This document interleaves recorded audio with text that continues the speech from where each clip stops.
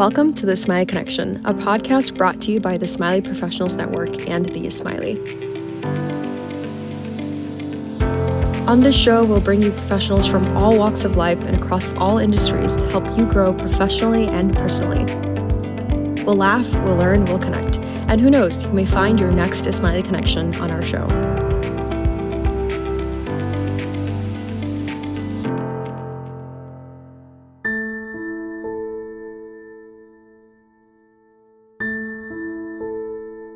Hi and Yalimad everyone, it's Soni Qasim, and on this episode, we're highlighting Anar Amin.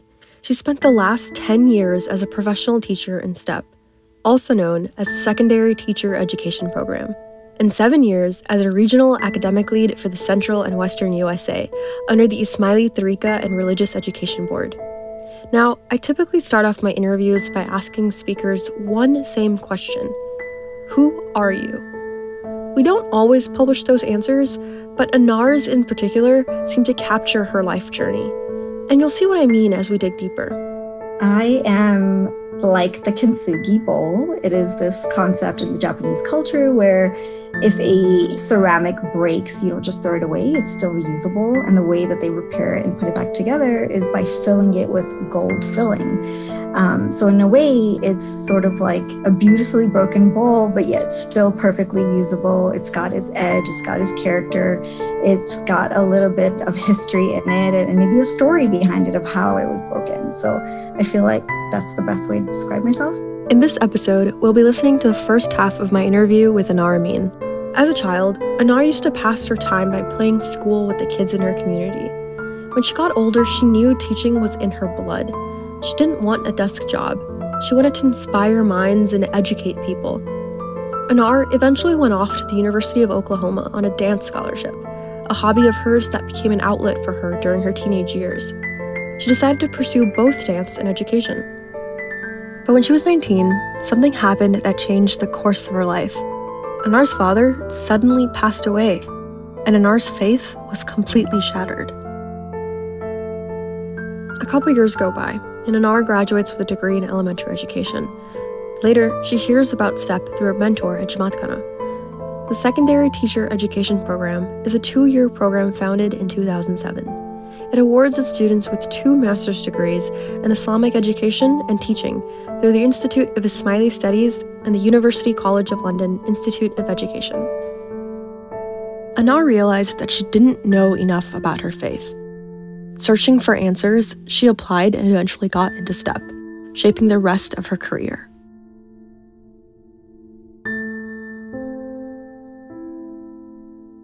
So you're starting your 10th year as a STEP teacher, correct? Yes. And that's a decade.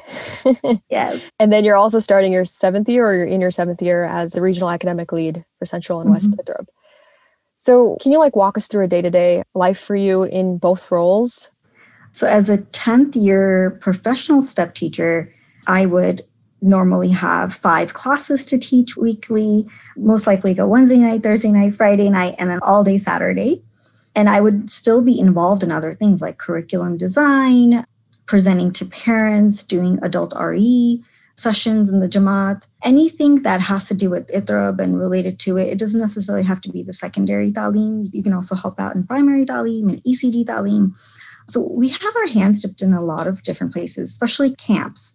Oh my gosh, anything that has to do with the camp from the Jamaati institutions, we are there as STEP teachers.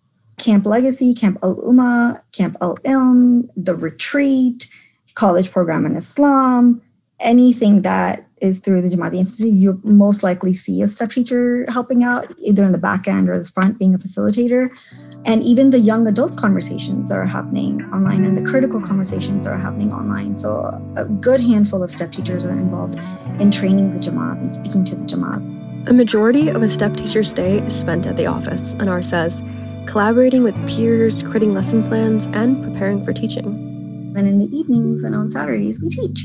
So my days off would be Sundays and Mondays, technically. And as a STEP teacher, you have your year-round schedule where you do get your summers off if you choose to, or you may choose to be in a camp and you're helping out there or doing some other project. And it's really up to you and how you want to utilize your time. And then in the regional academic lead role, especially for 2 large regions, And though West may seem really small, it's really widespread. And Central is huge because it's got Albuquerque, Tyler, Waco, Denver, and Little Rock, and Oklahoma, and then all of the metro centers in Dallas. So I'm attending board meetings. I myself am involved in projects. So I am developing our evaluation growth tool with the global IAS faculty, and I am also in charge of coming up with the adult religious education classes on the new curriculum.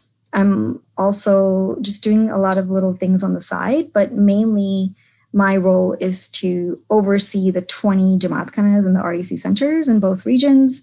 And we have about 12 teachers or so on my team that I coach and mentor. So it's sort of like it's an all-day thing. And of course, Sundays are always going towards a conference, presentation, meetings of some sort. And then I truly only have Mondays off, in my opinion.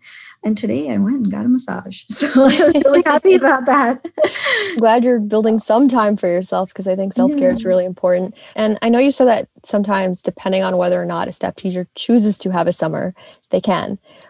Which bucket do you fall into? Oh, I've never had a summer. I don't know what you're talking about. I've never had a summer off. Every time I think, I'm like, okay, I'm just going to say no to this project or that project. It's not even the fact that I can't say no. It's that I'm interested and I want to do it and I want to be there and I want to help. And by no means is it FOMO. I think it's just naturally, oh, this is exciting. There has never been a year, Sony, that I haven't felt challenged and that I haven't felt excited to do something that has to relate to my job as being a step teacher. And it's also because I'm a step teacher that I'm awarded and honored to have some of these opportunities. Since you said that you basically don't know what a summer vacation is, can you talk to us a little bit about the blurred lines between Seva and your job? Because on one hand, it's like, oh, but I'm doing How's Your Mom's work. I'm doing something for the community. I can't say no. How do you deal with that? Yeah, that's a really important question. I think this may even resonate with everyone that is giving their time to the institutions, whether in a professional paid capacity or not. I think for me, and I'm not speaking on behalf of any other step teacher there is out there, I'm speaking on behalf of me. For me, it is a job and it is Seva. And that's also because of the way that I was brought up and the experiences that I've had. I was part of the student council when we were in REC. I was a Makarima for Student Majlis. I always tutored. I was a board member for AKEB when I was really, really young. I've always had some sort of hand in the Seva that comes with it, right? Whether it be youth volunteers, uniformed or not, whatever it is. So I think for me, it was really easy to say, oh, the program gives me the opportunity to serve the imam and it's professionally paid. Like, how awesome is that?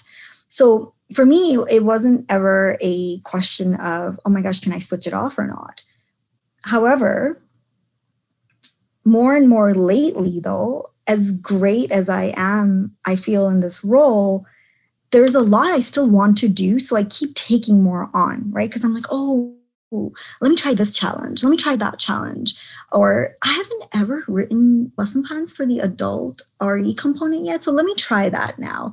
And so at every point, there is something that I just want to try.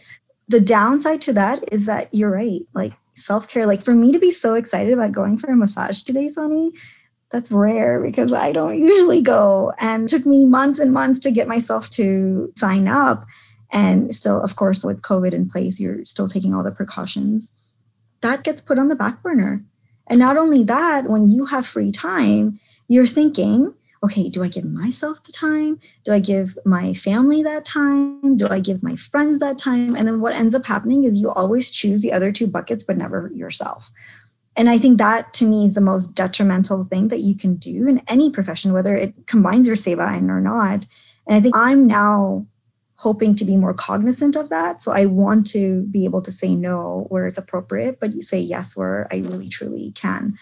But I think the blurred lines sometimes come with guilt and shame that is more self-imposed than it is from others. And I think that's where I was up until about 2 years ago. But now I feel a little bit good to just give myself that time now. What are some of the other joys of the job that keep you going? If you were to give us a couple of examples. Maybe memorable moments in the last 10 years. Oh my gosh, so many. And the only thing that really pops to mind as a honest, genuine answer, Sony, is that Like, I get to empower students. I get to empower adults and Jamati members and murids of the Imam. Not everybody can say that they have access to, but also a conversation that they want to have with them. I've had students reach out to me 6, 7, 8 years later and be like, Miss Amin, do you remember that video we watched on Prophet Muhammad? I have to present something in college. So can you send it to me again? And can we have a conversation? Yeah, sure, let's do it. Or somebody will come up and say, I'm dating someone and they're of a different faith. I just need some help to understand how they'll fit into the Khani space if we were to get married. So the conversations range. And even in my own family, on the dinner table, you're having theological conversations, obviously. And there are times where I don't say anything for the better. And there are other times where I'm like, no, let me tell you what I just learned. And I think it's so exciting to see that you have inspired and impacted someone's life because you're able to provide them a space to converse. And I, by no means, have a black and white answer for anyone. There's no such thing in our tradition as well, in our faith tradition. But really, there's this gray shaded area, and I am all up in that. So I welcome you to come in this gray shaded area with me, and hopefully you walk away with something inspirational that you make your decision from. Do you ever feel like it's hard for you to turn off that step teacher mode? If that makes sense. Even with your friends, do you feel like you're always just bringing in that step teacher personality and you're like, wait, these are not my students, they're my friends? Yes and no. I think I'm pretty good at taking a step back and just being Anar Amin and not Miss Amin all the time, because it's not fair to me either, right? I need to switch off sometimes. So I think with my friends and my family, I'm okay, unless they really want to talk to me about something that's faith related, that the hat's back on all the time. However, for non-Ismaili interactions with other Muslims or other individuals of other faiths, I always have that hat on because there's always an opportunity to teach. There's always an opportunity to learn from. So my best conversations have actually been on airplanes with the person sitting next to me. Or this election, I was an election judge. And for many people, I was the first South Asian they've met. And I was definitely the first Muslim that they've encountered. And at the moment, during the elections, I was taking a course at the Center for Christian and Muslim Studies on the Quran and the Bible and Torah, where we were reading all 3 scriptures and doing some comparative conversations about the prophetic stories. And during one of the times where I was being a judge, I had brought the Bible with me. I was like reading through the passages that I was supposed to read, and I have no shame in like hiding or whatever. And it sparked so many conversations about, wait, what? Like, you're reading the Bible and the Torah, but you're Muslim. And okay, but like, isn't Quran teaching you to like not do X, Y, and Z? And it was just like spark a conversation. So I feel like my hat then is definitely on. And I'm like, let me enlighten you with all the studies and the understanding that I have for the past 10 years. Yeah, no, I think that's super meaningful to be able to have that background and knowledge to be able to engage in those dynamic conversations. For most people, there's a pivotal moment that sets them on the course of their career and or personal journeys. For Anar, she knew she was interested in teaching since she was young and played school with the kids in her community. So I would always be the teacher and I would always give the kids homework. It was always math because I loved it. And then they would always want recess. And that was something that we played school. And coming from a family that really valued education as well, because that's the reason we moved to the States, so that me and my brother could get a better education, that wasn't ever frowned upon. I actually have people in my mom's side of the family that were teachers. My aunt was a teacher. My mom at one point was a teacher. My dad's sister was a teacher. My grandma's father was an Alvise. So teaching and all of this is really in my blood. I think it's part of my legacy. I am actually really good at it, I feel. And it works. And I knew from a very, very young age that this is what I wanted to do. But coming from an immigrant family, financial stability was really important for Anar. Teaching wasn't really going to get you there, right?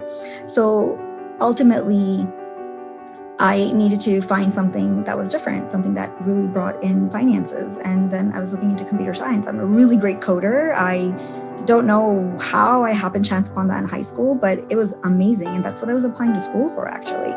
But 2 weeks before school started, I was like, no, I can't do this. I cannot sit behind a computer screen for 8 hours a day and not socialize with people and not teach them and tell them how resourceful I am and all of that. And 2 weeks before school started, I switched majors, I switched schools, I got a scholarship for dance. I don't know how that even happened. And then I did education, and this is where I am today. But guess what? What do I do today? I sit behind a computer screen for more than 8 hours a day and work. But I am socializing with people. I am teaching people all the time. So I think it's always been there. Anar got a dance scholarship for the University of Oklahoma, where she decided to pursue a double major in dance and elementary education. She later dropped dance as a major when her life took a turn. I was actually in a modern dance team in my high school. It's called Moving Ground, and it was a really, really great way to have a sanctuary, because as you're growing up, at least for me in an immigrant family, you don't talk about stuff that happens in the house, but you're also not allowed to keep a diary. I wasn't. So how do you let it out? You don't talk to your friends about it either. So an outlet becomes a really important thing. And for me, dance was that outlet. So I could just let it out. And what was so great about modern dancing was that it's actually very interpretive and symbolic. And obviously the audience walks away with a different understanding than the dancer may on stage, but that's the beauty of it. You get to take what you want from it. I think that really helped. And then of course, when I was a freshman, my father passed away. And then my only thought was, okay, you got to finish school ASAP so that you could get a job, so that you can make money, so that you can help support. And of course, I'm the older one. So that was all it was. And I just let go of dance as a major. And I said, okay, that's fine. Like, as long as they can continue, hopefully, to give me the scholarship to at least pursue education, I can give up dance. But that didn't mean I gave up dancing. I was still dancing on the side and did a little bit of Bolly fusion. I joined my university's dance team called Sooner Sonies, and we did a lot of competitions, a lot of performances, and that just kept me going. Mm-hmm. Yeah, I think everybody needs an outlet, and I think it's something that people still struggle with, even like in their adult lives. So before you went to the University of Oklahoma, there was a different university that you were going to go to for computer science? Yeah, I applied to a lot of different places, and I applied to MIT, and that's like the place that I was gonna go. And then I couldn't. And then I decided to go somewhere where I could do education and dance. And actually, Oklahoma produces the best teachers from their College of Education. Unfortunately, they can keep none of them in the state because just about 2-3 hours away in North Texas, Dallas, they pay you about $15,000 more than Oklahoma does. So a lot of the teachers actually just go straight to Texas, and I kind of did the same. When Anar was 19, she lost her father very suddenly to a horrible crime. It was so shocking and abrupt for all of us when my father passed away that it sort of shattered our faith. And I think it shattered it more for my brother and I than did my mom, because my mom held on stronger to the faith to be able to help herself emotionally and mentally. For my brother and I, it was a completely different story. And for me, I just could not fathom that someone else who wasn't a Smiley hurt my father and thus caused his demise. So if someone from your own faith does something bad, because I grew up with this mentality of all Smileys are amazing, they're brothers and sisters in faith, and they don't hurt each other and all of that. So when that happened, I was in shock. I didn't understand it. I was really, really mad at God. I was really mad at the world and everything else, and didn't really understand how someone of the same faith could hurt someone else. So I think for about 3 years or so, my brother and I had a really, really hard time. And I don't think anything that we partook in, whether it was rites and rituals or going to Jamaat Khana or talking to others, really crystallized any of it for us. I think that in my heart of hearts, I honestly feel that getting into the step system in the cohort 3 that I got in was the thing that I think saved me and crystallized my faith for me, because I realized I didn't really know much before going in. And I think possibly why my faith shattered so much was because I didn't understand it to the fullest extent. So when I went to STEP, and I'm learning, I'm reading, oh gosh, we had to read so much, Tony, and we had to write so many papers, but that helped you to be content, to understand, to articulate, and that to really know who you are in this whole event that happened X amount of years ago. And that took a lot of courage and a lot of transformation and a lot of hurt and anger to subside for me to be content with who I am today. But sometimes it happens. You have fundamental existential questions when something like that happens in your life. And sometimes you have those same questions when nothing happens in your life or nothing so tragic. But when some of those questions get answered, not in the black and white way, but in the gray shaded area, it's a good feeling. It's a really, really good feeling. And there's no ounce in me that doesn't understand why that incident happened. I think I get it now. Sometimes it's a blessing in disguise. Are you able to explain a little bit about what you mean by blessing in disguise for you personally? I think my brother and I could have gone down a completely different path. You have choices. You also live in America where there's peer pressure from a lot of different places. You also live in a country where you have access to everything. And I think my brother and I both chose a path, two completely different paths, but both chose a path that didn't lead us down destruction. And we were both questioning, I feel, for constructive reasons, not necessarily for destructive reasons. So where we are today, like through the STEP program, I have a double master's. Through the STEP program, I'm awarded opportunities of leadership, and I'm stronger at the age of 35 now than I've ever been, mentally and academically and intellectually.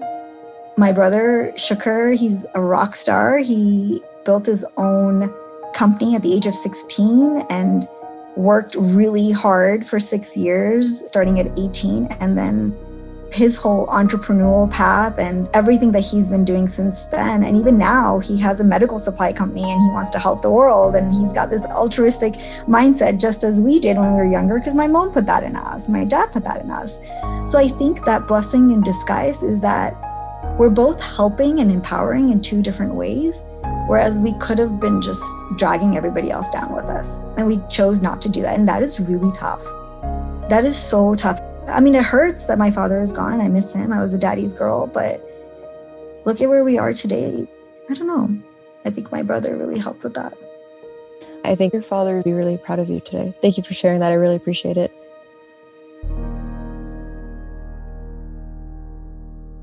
How did you go from your sophomore year of college, experiencing that, and then to suddenly applying for STEP? Because that's about 3 or 4 years between that. Mm-hmm. Can you walk us through how you stumbled upon STEP?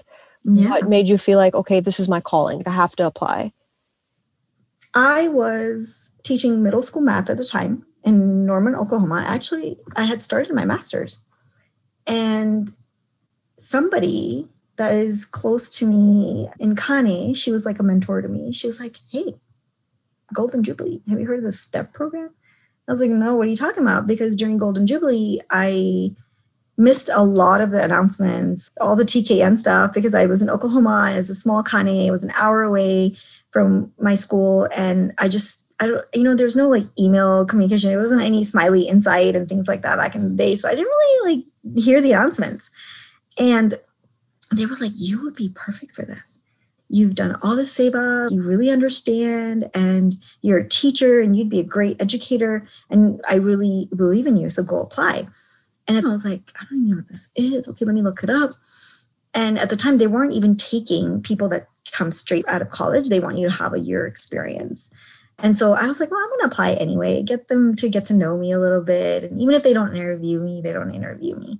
And lo and behold, they called me up and they said, we're not taking, you don't qualify. And I was like, okay, well, my name's Anar, Amin, and I hope you remember me for next year. And then I applied again.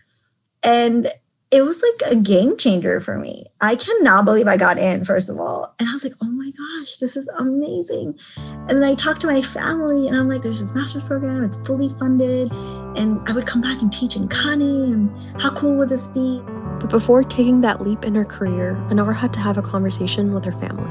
That meant that I'd go away again and my brother has to stay again, and that he has to take care of mom. And we wanted to make sure that that was okay. And I think my brother is the sweetest person in the world with the biggest heart. And he's like, yeah, go, I'll be here. And when you come back, then I'll go do my stuff and you'll go take care of mom. I was like, yeah, absolutely. And so I think it was just like a happen chance. It was like, okay, my mentor mentioned it. If she had not mentioned it, I wouldn't even know what it is. So I think it was meant to be, but at the right time. Because from the day that I applied the first time and them telling me I don't qualify till the next full year, I really understood what the program was about. I talked to the people that were already in it. I started doing the proper research that I need to get done. And I think that the cohort 3 that I was with and the small group of people, usually the step cohorts are about 40, 44 at a time. And my cohort was only 25. And it was amazing. It was from 5 different countries.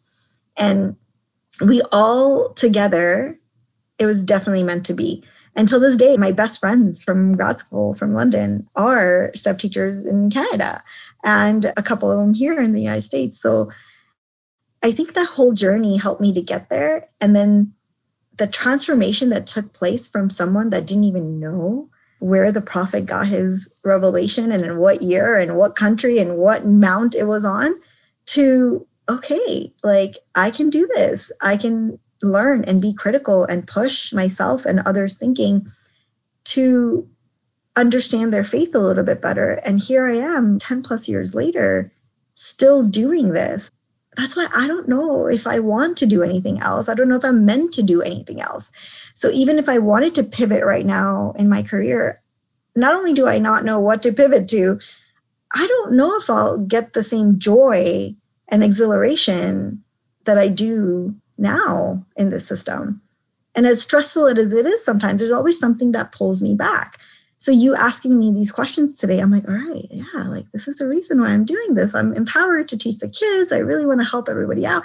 I want the 19-year-old me to have the confidence and the help that I should have had at that time and I didn't. And it's nobody's fault. It's just, it was life and you learn. And sometimes you have to go through it so that you can help others. And I want that same little Anar or young Anar to be able to have the support system. So that's how I think about my students as well. And it's lovely to see the relationships that we built with our students that last a really long time. Now, you are the older sibling. And you said that there were multiple times where your brother had to stay at home and take care of mom because you had these aspirations and career dreams that you needed to fulfill. How did that dynamic work out? You know, there's always these ideas of, oh, the older person has to be the one that is sort of taking care of the family. Yeah. And for you, it was the younger brother was taking care of the family. How did that play out for the rest of your life, if you could dive into it a little bit? Sure. And I think gender roles play a big deal here.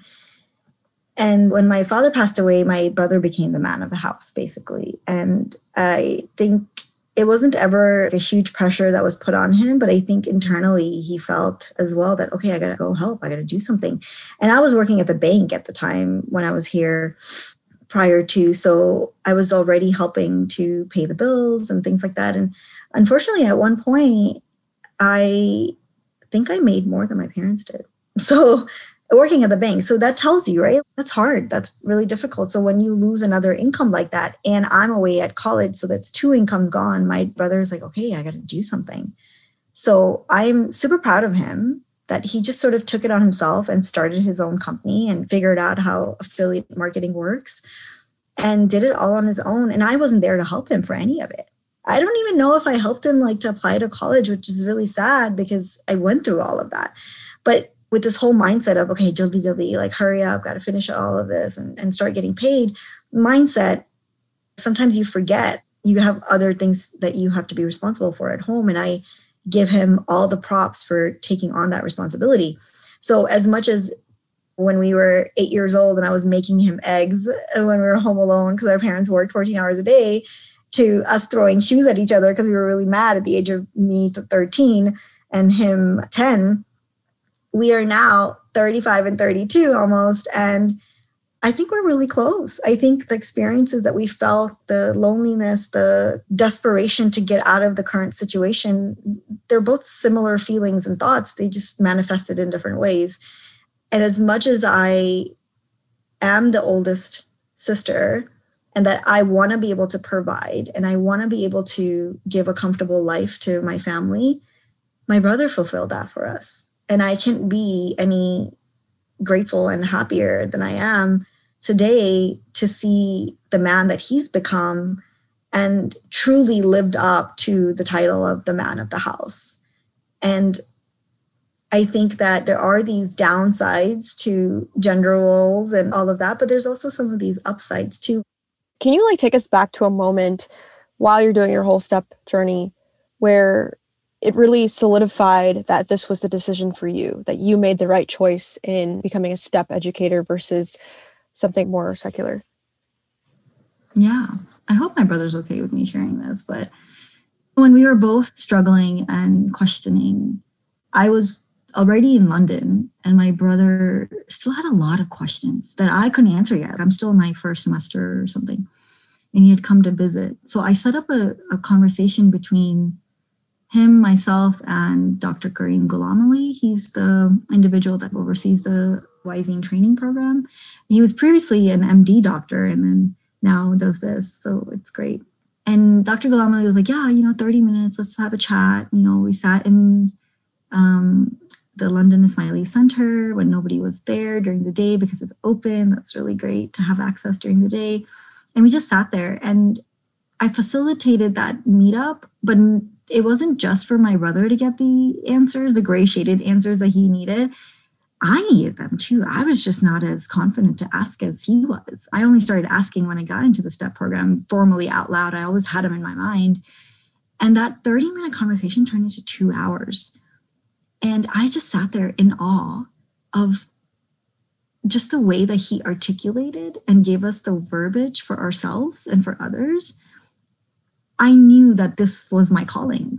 And if all it took for me was to facilitate a conversation with my brother and Dr. Ghulam, then I can surely do that for others, not just to network and set up a conversation, but be that person. And shukr, everything that I've learned so far and been able to have the conversations so far. I just had a YAC last night, which is a young adult conversation on taboo and religion. So that questioning is amazing, especially in the time right now. And that YAC was for 18 to 35-year-olds. So very relevant. And to be able to facilitate that conversation with confidence and with resources and understanding, that makes me really proud of myself and of the program and just solidifying and crystallizing my faith for me. Man, thank you. Thank you. I'm still learning. It's still a work in progress, like you said, for myself. But I think in every aspect, I don't think I could ever forget this. This was probably the highlight of my life right now.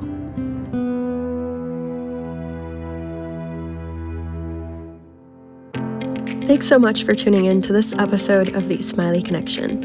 If you'd like to get in touch with Anar or want to know more about other resources, check out the description in the show notes. And if you're enjoying the show so far, please give us a rating on the Apple or Google podcast apps and leave a review. A 5-star rating goes a long way to help us amplify our message. If you're not ready yet, give us another try with the next episode. And if you know of any amazing people with compelling stories, please let us know. We'd love to hear from you. Email us at ipnpodcast@ipnonline.net. This episode was produced by me and edited by the talented Cassie Lee. Our cover art is designed by Nadia Khan and Shaquille Momin. Marketing for this episode was carried out by Simin Jawani. Also, many thanks to Zoa Momin, the head of strategic initiatives at IPN, and Farhan Manjiani for all his helpful guidance in charm and securing speakers. Music included in this episode are Pego by Permisia RD, Cancion Triste by Enrique 27 Nevada, Rising Up by Ader 41, Teardrops by Julius H, and That Piece by Giovanni Bruno. Thanks again for listening.